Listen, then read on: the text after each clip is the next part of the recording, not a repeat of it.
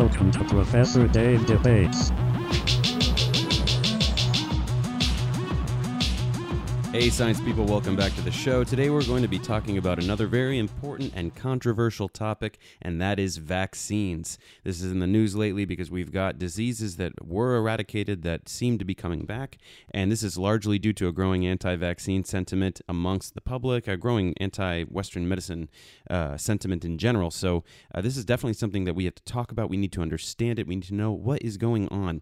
So to help us with this today is Kimberly Harrison. She's a scientist by training with degrees in molecular biology from Caltech and Princeton. She did biology research for 16 years, and she was also a classroom instructor in biology and chemistry for another 8 years. So definitely plenty of background in science, in research, in instruction, a lot of things. Coincidentally, now she's an edutuber. She runs Socratica Studios, which is a YouTube channel. It's actually very similar to mine. Does a lot of STEM content, so make sure you check that out. There's a lot of different physical sciences, math, stuff like that. So without any further delay, let's jump into this conversation. Here is me and Kimberly Harrison talking about what's the deal with vaccines?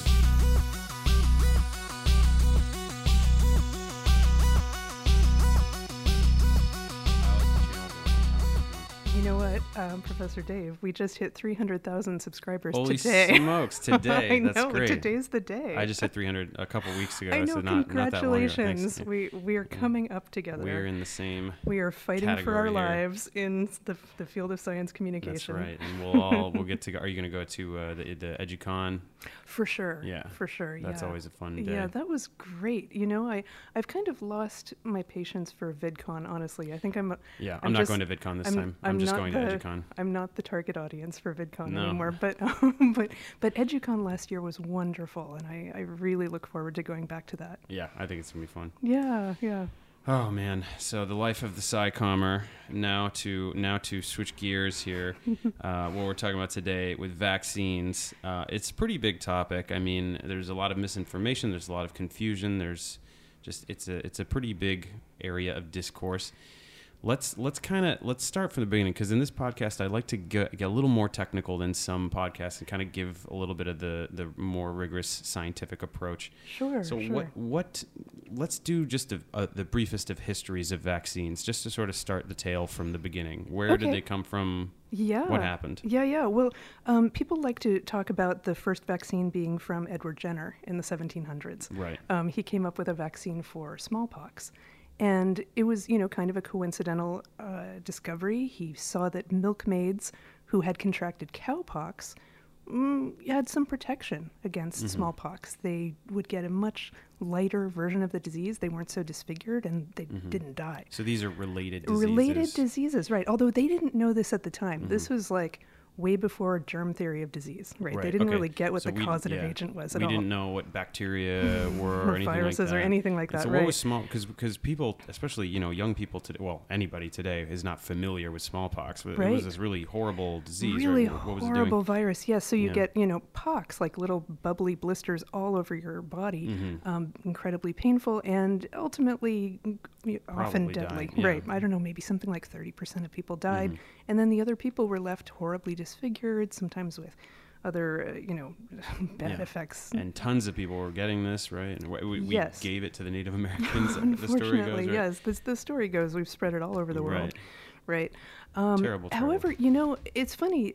We do know that there is some evidence of even earlier efforts at inoculation. Okay. But directly with smallpox. And so in Africa and India, a few other places in the world, there were people experimenting with actually like scratching the skin and doing something called variolation, which you take some of the actual pustules, like smallpox pustules, rub it in the wound, and that gives you a not quite as terrible version of the disease, and you're more likely to survive that. So somebody has the disease, we're scraping off the pussy parts. We're giving somebody healthy a cut, Right. and then you put it in there. Right. So I should say that was the very earliest version of vaccines, but that was a lot more dangerous than the cowpox Because you're experiment. essentially just getting the disease. Getting the right? disease, I right? mean, But a milder version, like kind of a more controlled version, like a Controlled because it's peripheral, you know where it localized is. or- okay, I yeah, see, I that see. kind of thing. I think it gave your body a better chance of fighting off that one very specific Right. wound.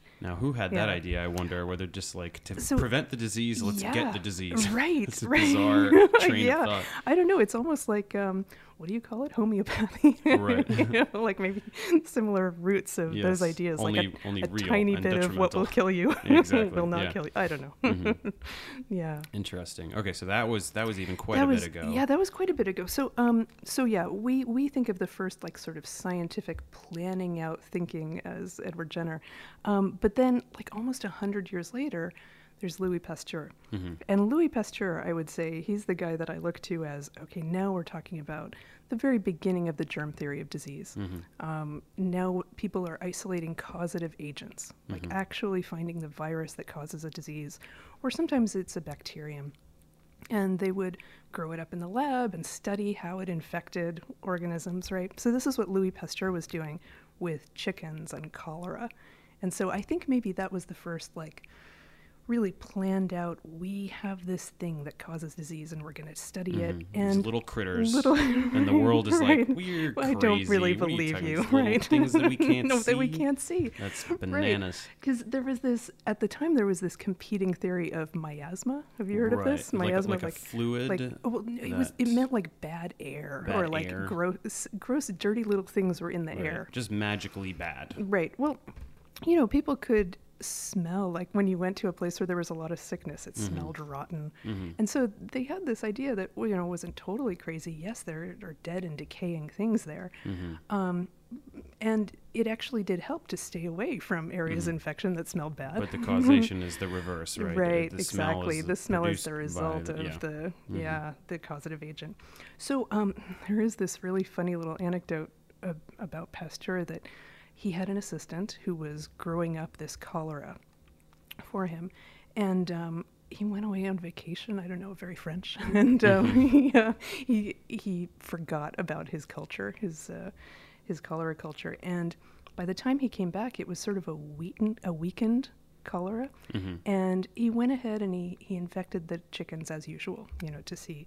They were looking at how the disease progressed, and the chickens, you know, still got a little bit sick, but they recovered, and thereafter they couldn't be infected with cholera, and he confessed to Pasteur what he had done, that he, you know, this is actually not a good culture, but Pasteur thankfully realized that, oh, this could actually be really useful, you know. So then they started this idea of an attenuated virus. You could do something to weaken it and then use that as an inoculation. How did that culture get weakened?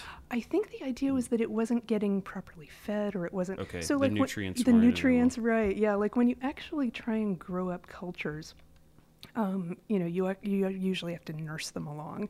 You have to, you know, clean out fluid and give them fresh fluid and stuff like that. Yeah. Okay. And so we got this idea of attenuation. What's that mean? So- Just literally that, just weakened in some way? Weakened, yeah. There are other ways you can do it. So like in cell culture, you do it maybe by exposing it to certain chemicals or temperature changes. But before, you know, tissue culture was really a thing, they used to do it by passing it through other animals. And that's what Pasteur did for rabies. So, you know, rabies affects humans, it affects dogs, various other animals. He took rabies and inoculated rabbits and allowed it to propagate in rabbits.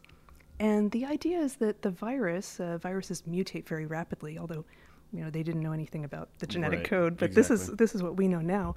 The virus is mutating and it's becoming more used to living in a rabbit, right? More adapted to living in a rabbit. Sort of modifying its exterior to suit the enzymes and whatever Yeah. that are in a rabbit Exactly, rather than yeah. human. Right. Better to live with those cells, better to live with that metabolism, better to evade that immune system. Right. And now if you take that rabies and injected into a dog, it's no longer able to evade the dog's immune system so well anymore. Now, it can be used as a vaccine in a dog or a human. So, so that would be another example of an attenuated virus. Okay. Weakened or even just altered. Yeah. Not necessarily weakened, but just... Right, yeah. Yeah, we refer to it as weakened, Right. but yeah, for those purposes. Yeah. Interesting. And pretty fascinating that all of this is being done without really any underlying understanding Absolutely. of genetics. I know, yeah. You think back, and it really wasn't that long ago that people really didn't understand that there was a genetic basis for a lot of this. So now things are rolling, the wheels are turning. We've got a checklist, and we're just going one by one, right? We're just doing all of these. That's right. Yeah. So one by one, they figured out, the causative agent for all of these different diseases. So we mentioned cholera. Which is astonishing because, like, cholera,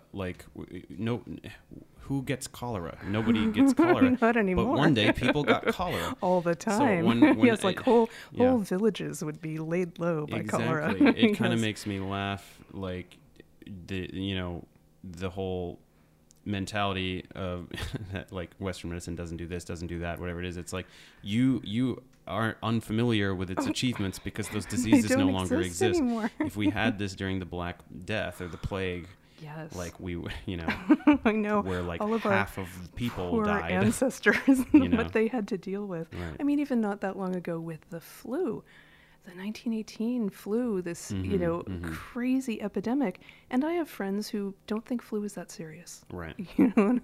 It's all I can do not to just grab them by the collar and say, flu is a killer. Flu is a killer.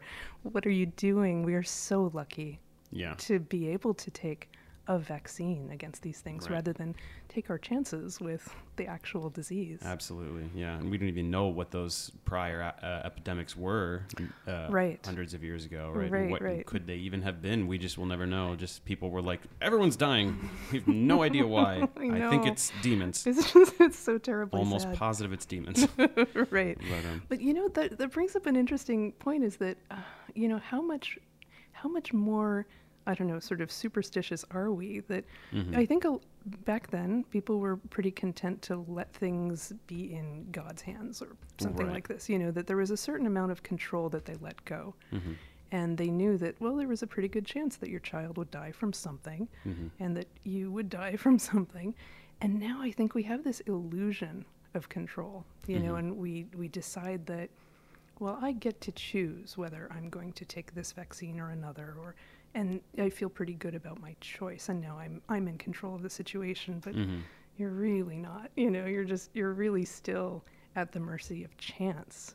Are you going to get exposed to this disease, and are you going to survive it? Right, or a new one. Yes. Or a modified.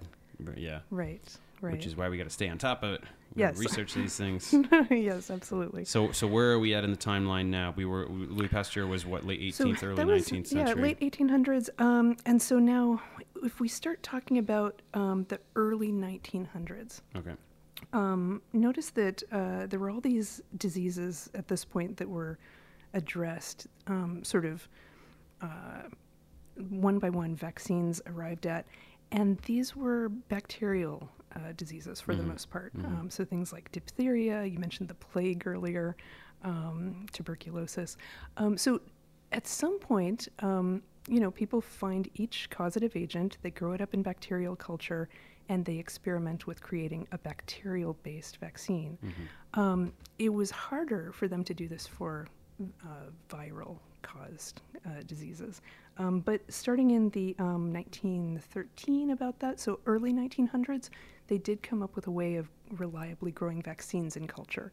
And then that made it easy to, I don't want to say easy, no, but much easier to start to address the viral-caused diseases, other than in the ways of, say, what Pasteur did, where he was passing it through animals. You could actually do more carefully controlled experiments in tissue culture. So was the delay here just strictly based on the size of the organism? Like we figured really out bacteria idea. First, it and could then be because it was, later, so tiny. I'm actually not sure. I'd have to look into the history there, but I know that for me personally, growing bacteria was just way easier. Like they're just easier organisms to deal with, and you They can just sort kind of of do their thing. they do their thing. Whereas viruses need they need a lot hosts more and- babying, and yes, Right. they need host cells, and yeah, it was always trickier to grow like a viral culture, I found, and so I imagine it was sort of technical issues to a large degree, just figuring out how do you keep this alive in a culture, and so you can actually study it isolated. Okay. Well, speaking of cultures, then let's just do a very brief overview of like how vaccines work on a mechanistic level. What's Sure. going on physically, Yeah. molecularly? What are they doing? Yeah, no, I think that would really help people understand, you know, Yeah. if they understood that really what we're doing is we're imitating your natural immune response. So if you get exposed to a disease, let's say you get a cut and there's a bacterial cell that gets under your skin. Okay. The first thing that's going to happen is you're going to have an innate immune response. You're going to get sort of red and swelling at that area, Inflammation, right? Inflammation, yes. And so your innate immunity, these cells that respond to anything that's foreign, sort of rush to the area, and they eat up the invader as much as they can. They go, right? you're not. You don't belong You're here." not supposed to be in the Right, here, right. and we're going to kill you. Exactly. And so they will treat anything foreign like that. They'll eat it, they'll chop it up, and then, this is kind of funny, they display a little bit of what they've eaten on their surface. It's like the grisly remains of, here's my trophy. So these are surface proteins. Surface These proteins, are proteins right. that are Yeah. projecting from the surface of the bacterium or virion, Right. and they sort of somehow it's now stuck on the. These are antibodies, or what are these? So no, so this is something that your body does. It produces a sort of a display platform called a major histocompatibility complex, and anything that it's eaten, it can take a little piece of that and put it on top of the MHC, sort of like a little flag. And so now these innate immune cells can travel around in your body and advertise this invader to all the other immune Look cells. out for this guy. Look out, yes, it's like a wanted poster, Right. And thankfully those, are really good at patrolling your body, and your immune cells are good at sharing information. It's looking for, I'm anthropomorphizing here a little bit, but Right. What we are lucky that happens is that a B cell or a T cell, or both, that are very specific for that foreign organism are going to see that little flag, and they'll say, oh, that's the guy I'm looking for. That's my special guy, right? So This is in the bloodstream. this is in, or in the lymph sometimes as lymph, well, yeah. okay. So your immune cells cycle through your lymph, the lymphatic system, which is sort of like a parallel circulatory system, but they're also in the bloodstream as well. And your B cells and T cells are constantly patrolling, looking for foreign invaders as well. But they are very specific. One B cell will be very specific to For this one one kind of bacterium. antigen, is it? Yes, Yeah. an antigen, exactly. An antigen is a foreign, like, little tag that a B cell or a T cell One will of these recognize. proteins. Exactly, yeah. And so let's say you've been exposed to, like plague, and so you have a little sore. Your body takes care of it. Hopefully, we're really lucky. We're the survivors of the plague, or the descendants of the Right. survivors. We have a good chance we're going to survive the plague. And we probably have B cells and T cells that recognize the plague. So now it's going to recognize that, and it's going to keep the memory of this event. So your B cells and T cells have a way of creating a very long-lived version of one of their cells, a memory B cell or a memory T cell. And those last for a very long time, hopefully your whole life, but maybe not, maybe 50 years. And the next time you're infected, that memory cell is able to very rapidly recognize this foreign antigen, replicate itself, make an army of cells just like it, and then destroy the invader. So in the case of B cells, that means making antibodies. That's really good for bacterial infections, for instance. Coating the bacteria, and then more of these macrophages or innate cells can run over, eat it up. That's it. Invader destroyed, right? For cells that get infected by a virus, that's when they're more dependent upon T cells. And T cells are good at killing off cells that are infected by something. So we're really reliant on those two kinds of memory cells. Totally different, because one, you got to kill a foreign thing, but then the with the virus, you have to kill your own your cells. own cell. Yeah, But you got to know that there's something going on in the there. cell must be sacrificed. You got to know Yes. which one the alien has implanted the Exactly. little worm in there. Right. I mean, it's terrible, but yes, that's Mm-hmm. what we're relying on our killer T cells to do. They kill off Mm-hmm. all the infected cells. So that's the normal state of affairs, right? That's Right. normal natural immunity. With vaccines, we are harnessing that mechanism, but it's much, much safer than the actual, facing the disease itself. In the case of a vaccine, you take a little portion of the causative agent. Like let's say you take a bacterial cell, you chop it up, and you get a little bit of the coat of the bacterial protein. You could use that as a vaccine potentially. You don't necessarily have to inject the whole bacterium, even Right. if it's killed, right?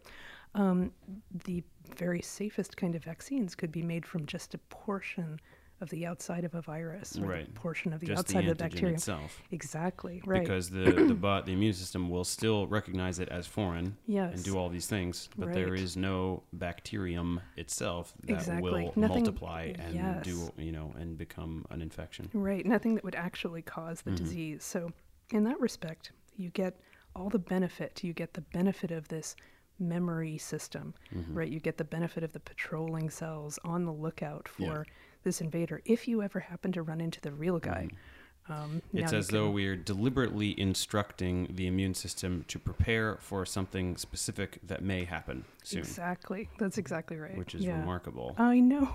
Like, I think of this, I think, God, this is genius. Give all the vaccines to me. Right. I'm so happy this exists. And when you hear the story of like how this works, it's like, of course it works. Of course it works. Yeah. Thank God. Yeah, I Yeah. mean that I think that is ignorance of how the immune system works must be at the heart of any distrust of vaccines. I mean, later we'll I get into think like the so. whole the argument with the additives and the different things that go in there. Right. That should be talked about as well. Yes. But I sometimes I wonder what people envision we're doing with vaccines. That's a really good question. Yes. I would love to be able to talk to someone who is like genuinely vaccine reluctant. Almost everyone I've spoken to who has, issues, they are more concerned with, oh, it doesn't make me feel very good or something like that. Right. Like I would rather not take the chance, even though they don't know what the chance is, of something bad happening. Right. So- I mean, so certainly there are those people who find it to be a mildly discomforting experience. Yes. And Yes. okay, fine. Right. Yes. But there definitely is a much deeper paranoia for a small circle I of think so. people. Yes, there are some people who they genuinely think something terrible could happen to them or to their children if they got a vaccine. Right. And there simply is not evidence of that happening. Right. And so it's very disturbing to think that there are people spreading these rumors that it has such a terrible fallout for life in our society, basically. Like now we are faced with these dangers again that we really didn't have to worry about for Since decades. like the 50s. Yeah. Yes, I exactly. mean, prior to that, certainly. But then it Yes. seemed like we It seemed like we had solved conquered this it. problem largely. Yes, like it's now safe for us all to live together in cities, and we don't have to worry Right. about spreading disease because we live in, close contact with each other. Yeah, Yeah. It had to come in conjunction with urbanization, but Right. it's remarkable to me. I look at the 20th century, and it's just mind-boggling how much science progressed in one century. Like you look at prior to the 20th century, Mm-hmm. and we just barely even we kind of didn't even know that there were atoms I know, until the I know, 20th century. right? No, my parents grew Right. up in the Great Depression, Mhm. and so you can just imagine what it was like for me to be trained as a molecular biologist in the Right. 1980s, 1990s, compared with my parents' exposure to science when they were kids in school. Like there was just none of this Minimal. information out there Right. at all.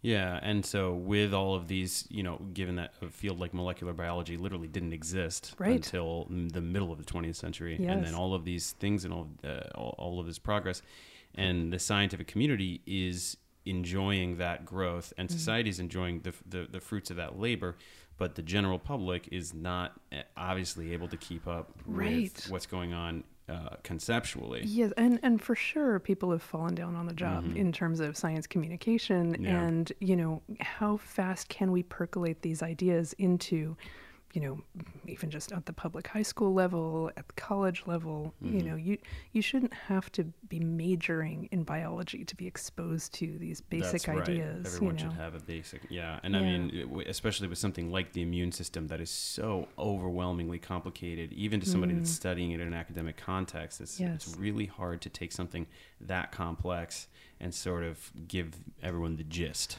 Right. It really is. It's tricky because you can't just tell part of the story and have it make sense, Yeah. So it's really hard to tell it at a very basic level. You're going to have to take at least, Right. can someone give me 20 to 30 minutes of their attention? And that's a big ask. It is a big ask.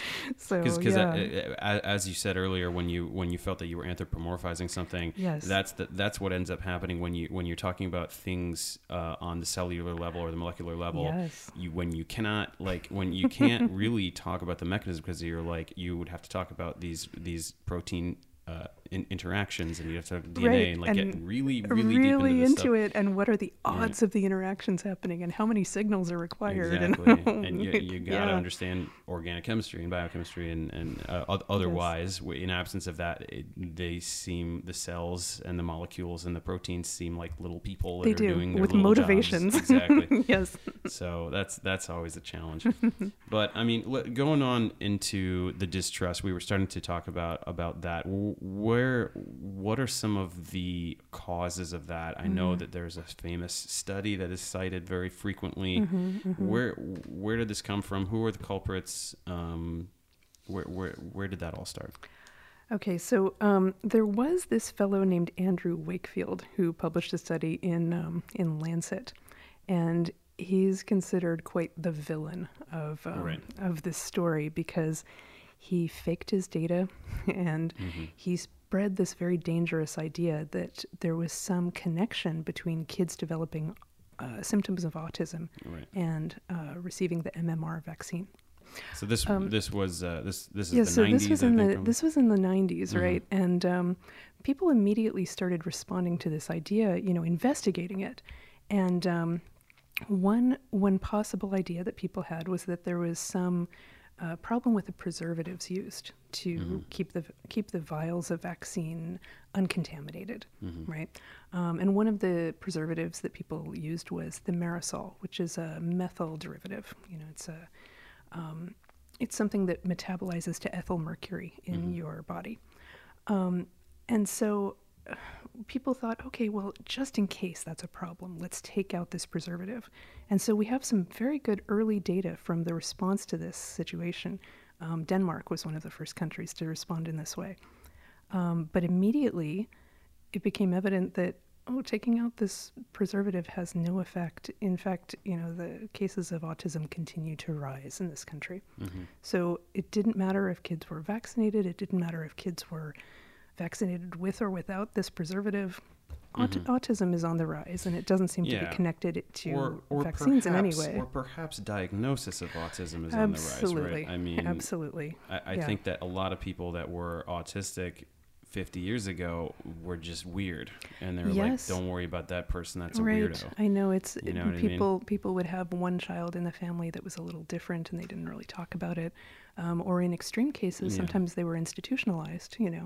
Because what could be the link? It's very difficult to understand. I don't really get why people thought that, except for maybe a coincidence in the appearance of maybe some of the more dramatic symptoms. Right. So at the time when vaccinations at the time when you receive most of your place. vaccines, right? And then we could have some confirmation bias there, because I definitely have read some stories online or heard some people on YouTube that are like, the day we got back from vaccines, he was totally different, and it's like, are you sure? I'm not sure if that's true. I think you're just your brain is trying to put it somewhere. Yes, I do think once again we're coming back to this idea of control. Like, you wish there was a way you could control this situation, and you don't want to think to yourself, there's a certain chance that my child could develop a really serious disease. There's a chance that there's something in our genetic makeup that gives us, it's very likely that our Correct. child will be autistic. I mean, we you would know? have to do a very big tangent into what autism is, but Yes. is it not largely genetic or entirely genetic? Yeah, so I believe the most recent study suggests that about 65% of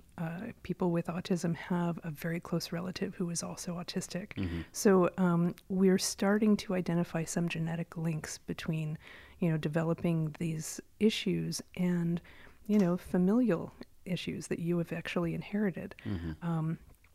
It remains to be seen, are there other precipitating events that make it more likely for someone in your family to develop autism? But it's been pretty carefully studied over and over that whatever it is, it's not vaccines. Right. Yeah. How could some agent modify your DNA in that way? No, right. It's really hard to especially, if there is a modifying agent, it probably happens during development, during actual fetal development. And so you need to look earlier and potentially look for other epigenetic factors. What happened to your father? What happened to your mother? What is the state of the sperm and egg, basically? Okay, so there was the autism study. Now, what happened with that though? Because we did more studies, and the scientific community is like, do not trust this guy, right? So the paper was withdrawn from Lancet, both by the people who submitted it, and the paper itself, the magazine itself, says do not pay attention to this. The doctor, Wakefield, lost his license. And yet, I think people took the idea and ran with it. And it's really hard to put that genie back in the bottle. It's really hard to, tell people, don't look at that, don't look at that thing. Don't talk about that thing. Which is fascinating how damaging something like that can be. Just, is it that, I think more often than not with stuff like this, that's not true. It just matches a narrative that people like. And this just sort of overpowers any ability to reason with somebody. They're just like, I believe that the world is this way, and this confirms it. I think you're right. What you're saying is meaningless. Yes, I think they found that story satisfying for some reason. I really think they wanted to feel like there's something I can do to prevent my child from developing autism or some other issue. You hear a lot of talk about toxins, and I don't know really what they mean about toxins, but I think they really do imagine there's this sort of unknown set of dangers out there, and there are some concrete things they want to be able to do to help protect their kids. And the sad thing is, yes, we have concrete things you could do to protect your kids. You could vaccinate them. Right. That's the best thing ever you could do for your kid to make sure they don't have seizures from fever, or any number of bad things can happen from getting diseases. Yeah, and I mean they're not wrong that there are substances that are harmful in the world, but it's very misdirected the way people try to identify and categorize them, anything synthetic is a toxin or something, right? But it's just a very misled way of looking at the molecular world. But we can't really, I don't know, it's hard to convince people otherwise without teaching them chemistry. Yes, and exactly. Most people don't want to learn chemistry. No, think of this, that we're telling people don't eat so much fish because it has mercury in it, right? But it's a different kind of mercury. It's methyl mercury, and methyl mercury does accumulate in your body, and it takes quite a long time for it to leave your body. But then we turn around and say, oh no, the mercury in vaccines is fine. Well, it is. It's ethyl mercury, and that goes right out of your body. And forget it. So you drop the M. I know. What's the difference? Right, exactly. So unless you've studied chemistry along with biochemistry, and you're just not going to it's not going to be as believable, I guess. My classic example for that is sodium toxic metal, chlorine toxic gas, sodium chloride, table salt. Right. I know, delicious. And that's not even those are not isomers. This is just an electron transfer, and you've got it's just right. No, chemistry is magic, right? But you have to be willing to go that extra mile. If you're going to make all sorts of claims about chemicals being toxic, just do a little due diligence and look up the chemical you're talking about. read about it. You can read in any textbook about these things, you know. Absolutely. Or ideally try to recognize that the thing you're talking about and the thing that it is are not the same. Not identical. And if you don't study chemistry, it's like, well, what's the difference? It's like, well, it's different. It's a different molecule. So it's not that one, you know. No. I don't know. It's tough. Yeah. I hope that, you know, we're both in the science communication business. I really hope that this issue will be helped by people making connections with the public. That I hope they see the face of someone like me. I mean, I was in biological research for 16 years. Right. I hope they would look at me and say, this is a well-meaning person. I have no ill will towards people. I don't want to poison them. I don't want to harm them. I want to help figure out what is causing disease, especially, like, I studied autoimmune disease. And so what is your body doing, turning on itself? There are just thousands of people just like me, you know, trying to figure out disease and trying to help people. Right. Why in the world would we, you know, turn around and do something nefarious? It just doesn't even make sense. Because you all work for the government. Oh, no. And the government is bad. No, you know, I mean, so here's the thing. I was in both academia and in pharmaceuticals. Right. Virtually the same, you know, like the motivation is virtually the same in all of the labs that I've ever been in. It's the search for discovery of new knowledge. Right. You know, just one is a little more profit oriented. a little bit. Yeah, and it's a little more fast Yeah. paced. And so if something's not paying off, you're Right. like, okay, we're moving on. But I think people neglect to understand that in order to profit, you have to create a useful drug. For sure, yes. So yeah. this idea that again, going back to the distrust, that pharma is like, we're going to make everyone take vaccines so that we make money. It's Oh like, my God. How That- much money is being made? It's just not very much, I can tell you. It's a funny thing. Right. Yeah, so like vaccines are not where the money is in pharmaceuticals. Like you take a vaccine maybe once or twice in your life and you're done, right? Yeah. Because they work. You know, we don't have to keep using them over and over. The argument that pharma will not cure diseases it doesn't hold any water, because there's all these diseases that used to exist that don't exist anymore. Right, like, oh gosh, we should have, what are we thinking? We should have come up with a treatment for polio instead. Right, exactly. You know? Yeah. Oh my God. No, yeah, the real money would be in things like, you know, diabetes or Rogaine, you know, something like this. Sure, that, sure. you know, so I can't imagine people are looking at vaccines and saying, ha ha ha, money. You know, that's Right. just not the case at all. Yeah, and I mean, if somebody makes an incredible drug that cures some terrible affliction and they make a lot of money off of it, sure. I mean, that's no problem. But, I have no problem with that, especially given the risks involved in pharmaceuticals. Like, most drugs do not make it to market, Yeah. you know, and so you're investing billions of dollars, and most of those bets don't pay off, actually. Again, people not understanding chemistry or the nature of chemical synthesis or drug Right. development. Oh my gosh. Prevents them from understanding why that profit margin is so much different Yes. in that industry, because you can spend $1 billion Yes. and come up with nothing. Nothing, right. You know, there's You no get- other industry where you can spend that much and come right. up with literally nothing. Yeah. So that's, yeah. But thank God for them. Like, where would we be if people were not trying to make drugs? You know, we would be still, Absolutely. I don't know, wearing mustard poultices or something. Many of us would be dead. Yes. That's for sure. Right. Oh, I would be absolutely. Oh my God. Life expectancy. I mean, I got pneumonia twice as a kid. Me I'd probably too. be dead. Me too. Oh my. Yeah. Yeah.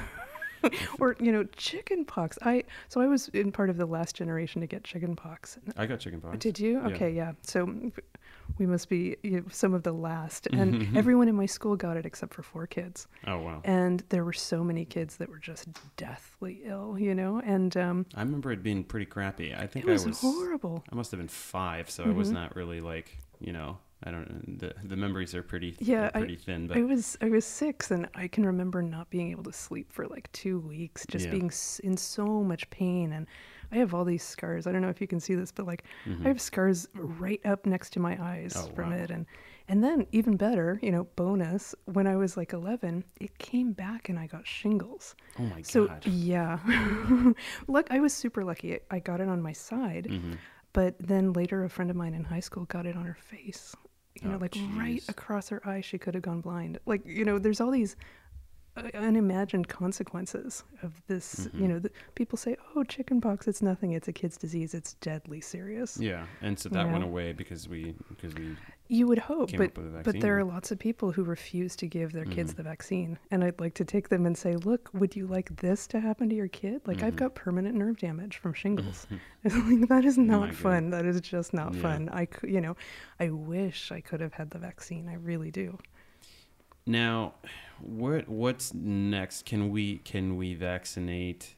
I mean, what could we get rid of? Could we get rid of AIDS? Could we get rid of what could happen? That's the dream, right? So yes, people are absolutely working on vaccines for every kind of disease-causing agent you can imagine. And so it takes a lot of research to figure out, like, what is a reliable vaccine, especially when you think about, say, viruses that mutate quickly. Maybe either you have to find a different vaccine every time it mutates in a dramatic way. Which is what we do for the flu, For the right? flu, exactly. Because, yeah, and there it's a big gamble every year. You know, Right. what are the major strains? And so we take a bet. You know, we make a bet and we make vaccines for the major strains. And sometimes we win and sometimes we And lose. they all say, "Why do I have to get it every year?" Yes. Because I don't understand how Right, 'cause virology works.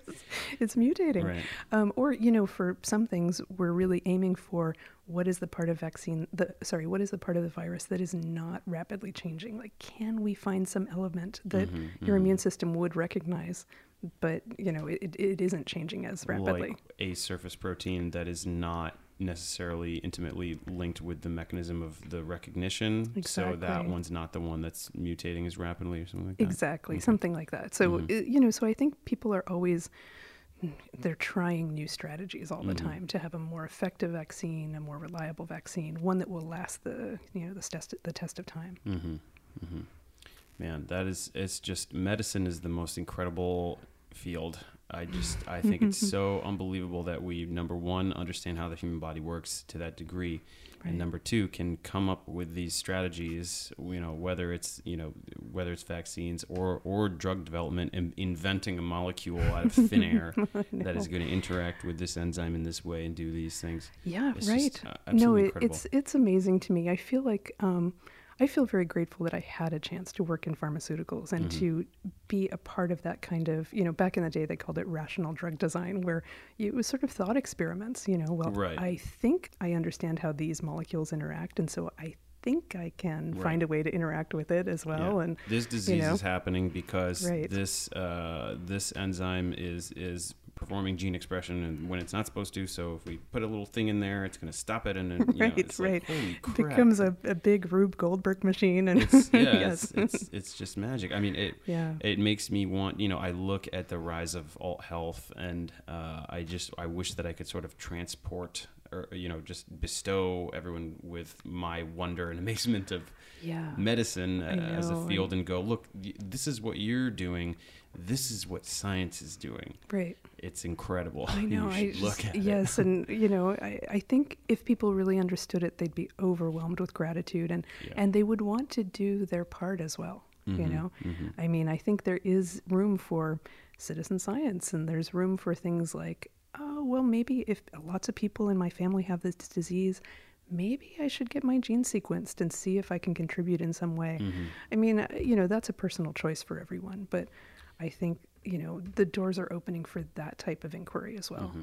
Now, for those who are, for whatever reason, unable to get on the bus, so to speak, do you think that the law intervenes? Vaccines must be enforced by law. Do you think? That is a tricky subject, isn't it? Personally, I would say yes. I fall on that side of the line, that your personal freedoms are absolutely important.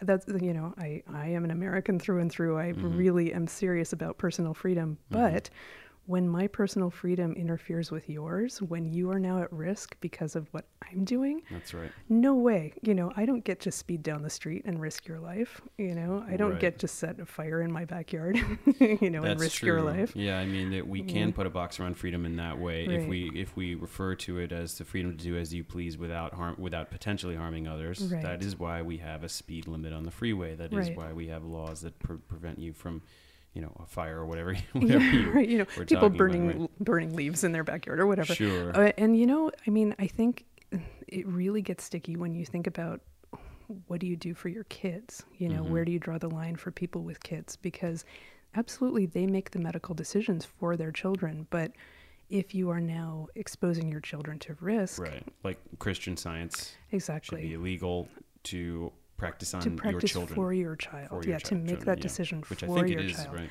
I think so when it's Yeah. in extremis, when the child's life is in danger. Right. I think yes. It's like, sorry, if you don't want to take medicine, Great. that's fine. Yes, that's your choice. But that's not you. It's a different human. Right. Yes. It's not your property. With rights of their own. And Absolutely. Yes.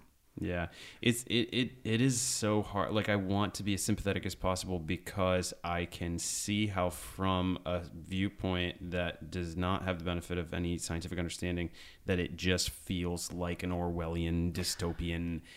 The government is going to put they're gonna stuff in you, feed and you with soma every day, and now you're a zombie. Yes, I a little bit see that. I a little bit see like the movie Brazil, or like weird. Yes. Just like I can see how Sure. they feel that way. Yes, yeah, and But- conspiracy theories are great fun, and some of them are probably true. Yeah. But as an insider in Right. biological research, I can tell you this is not You it. can vouch for this one. This is not what's going on. Right. Yeah, no X-Files here. I think in just a systematic way to do just a few things. Number one, do our best to invalidate that one study. Yeah. Try to take every bit of evidence that they try to put forward and sort of deconstruct it. And while at the same time, just offer the most basic resources that can show with some depth. This is what the immune system does. This is what vaccines do. So when you get a disease, all this stuff happens. When we use a vaccine, it tricks it into doing all that stuff. Yes. And in 10 minutes, 20 minutes, you're still asking for a lot, but that's what I think we're both trying to do with our lives here as science communicators. Yes, absolutely. And it is rewarding to think that we might be having a small impact. I had a serious conversation with one of my friends the other day explaining, because, I knew I was coming on your podcast and I wanted to, find out, do I know anyone who's reluctant for vaccines? Right. And I had a serious discussion with my one friend who doesn't like to get the flu vaccine because, she said she feels bad afterwards. She feels sore and just yucky. And I think I was able to actually get through to her because, she was willing to take the time and sit with me and listen and ask questions and have her be heard. Yes. People just want to be heard. Yes, I think so. Yeah, unheard and understood. Yeah, with no condescension. Right. Absolutely. Yes. Yeah, I definitely think science communication is making an impact. I think that we sort of just have to accept that there's like a one, maybe not even a full generation, but like a partial generation gap where just sort of that attitude took hold, and a certain percentage of people are just maybe not going to be reachable. But kids today, I think, are growing up with a better view of science and the scientific process than many people our age. Yes, I think so. Yeah, I know I certainly didn't grow up with a picture of science as being warm and welcoming and inviting to a wide variety of different people. And it wasn't really sold to me in any way. Like it was left up to me to just discover it on my own. And I think there's a lot more outreach efforts now. And explaining these are real people doing this work. It's a very human pursuit. Yeah, I really love, we are a certain kind of SciCommer. I also like the SciCommers that are just scientists that are like, this is what I did in the lab today. Yep, very matter of fact. This is what it's like to be a biologist. Exactly. If you want to be one, you totally can. Yes, I know. You don't have to be... You don't have to be a super genius. No. You don't have to, come from any specific background. Not really. It is accessible. You do just have to, put in the time and study. Yeah. Yeah. It helps if you study a little math too. Yeah, a little bit of math. Although biology, what do you really need? Algebra. I think I used some partial differential equations in biology, little bit. Really? Yes. I didn't use any of that in chemistry. Right. I didn't even use calculus. Yeah. Where did you use it in biology? So, when you're looking at rates of change of things, it's important to be able to track all sorts of different variables. And that's the idea. Okay. Yeah. Well, I guess I forgot my kinetics class. Maybe we did some of those in Yes. there. Well, you have to also remember that the school I went to was super technical. And every time I signed up for a biology class, there was a very good chance it would secretly be a physics class. Ugh. So, yeah. so I think I was started down that pathway early on. Yeah. Honestly, I said ugh, but that's obviously, I mean, that's a good thing. I mean, it is a good thing. Yeah. People can understand biology on that level. Right. Absolutely. It's actually physics, and Yes. physics is actually math. Yeah. And don't skip Yeah. chemistry. Chemistry. Right, no, yeah. chemistry, absolutely essential. Very important. I love that. I mean, as I've definitely transitioned into being a generalist, and so I'm. Yeah, me too. We're kind of just like getting these like basic understandings of all these peripheral fields, and Yes. just the ladder of complexity emerges. Like now that I have a basic understanding of, biology, biochemistry, organic chemistry, physics, math. It's just like it's this gradient It is, of yes. knowledge, and I can sort of Right. see it all, each tier emerge from the prior, and it's Right. like, oh my god, I this is unbelievable. I know. Yeah. It's incredible. I don't think I was receptive to that idea when I was younger. Like, let's say when I was in college. You wanted to specify. I wanted to, I wanted to be highly specific. And Well, which honestly, if you want Yeah. to contribute to a field, you really cannot do. be Yeah, a generalist. Like, that's true. You keep drilling down yeah. until at some point, I think I talked to like 50 scientists in the world, and that was it. Like, that was my niche. Right. Exactly. Yeah. But yeah, now when I'm like opening up as a science communicator, it's really essential to connect back to all those 100%. different fields. Yeah. Absolutely, because you want to project a complete, a synthesized version of science. So it may not be as deep in any individual field, but yeah, I definitely want to show people. It is quite remarkable, because I think a lot of people have the impression that like a scientist knows all the science. Oh no. It's like, dude, No. if you like are a like if you do organometallic catalysis, you might know about nickel catalysts, Right. and then if about palladium catalysts, you got to go ask the other guy down the hall. Oh 'cause no, you for don't- sure. you know. Yeah.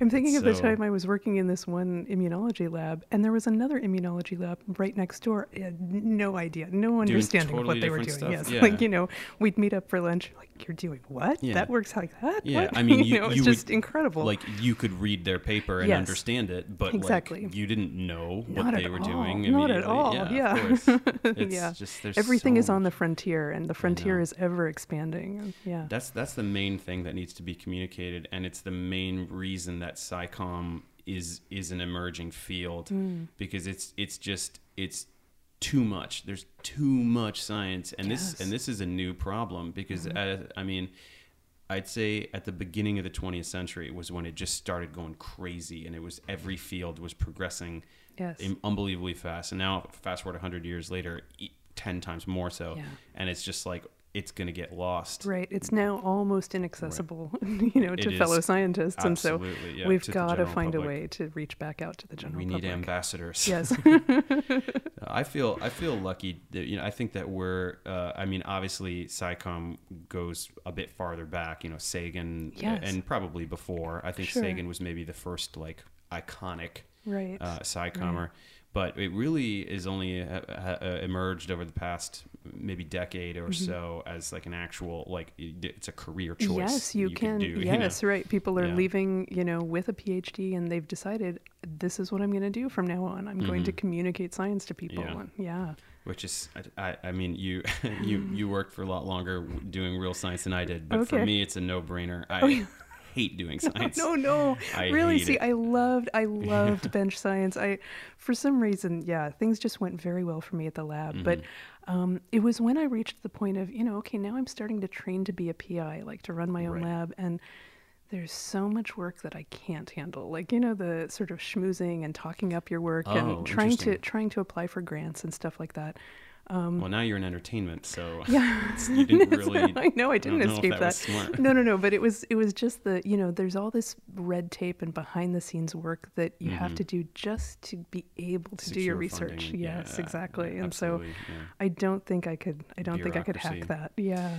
Yeah, I mean, whether in the private sector or academia, there's inevitably going to be bureaucracy, and that's why Yeah. I'm freelance. 'Cause I know, isn't it amazing? we don't have to deal. Oh with my gosh, I don't answer no to more anybody. academia, no more middle managers. Right. And I love academia for what it is, and I Yes. want to always like be academia friendly. Sure. And I hope very much to like be welcomed by Yes, institutions in the future. But I just hope you know. that some reform takes place, you know, Mm-hmm. because I think there are a lot of people sort of, you know, just banging their head against the wall, and so much effort is wasted that Mm-hmm. could be better put to use. And so I think we're seeing a lot of change take place. You know, we're in a really interesting time right now. very good. Very Yeah. good. Very good stuff all across the board here. Well, Mr. Ambassador, should we sign off? Yes, I think so. I'm very revved up by this SciComm tag, and I need to go get back to work I know, me too. making Me my too. We making my have stuff. to go edit a lot. Absolutely, yeah. Same here. Yeah. Well, very good. Thanks so much for stopping by and I'm talking so about vaccines glad I with could me. come by. Thank you. And everybody go get your flu shot. It's Go do very it. important. Yes. All right. Bye, everybody. Bye-bye.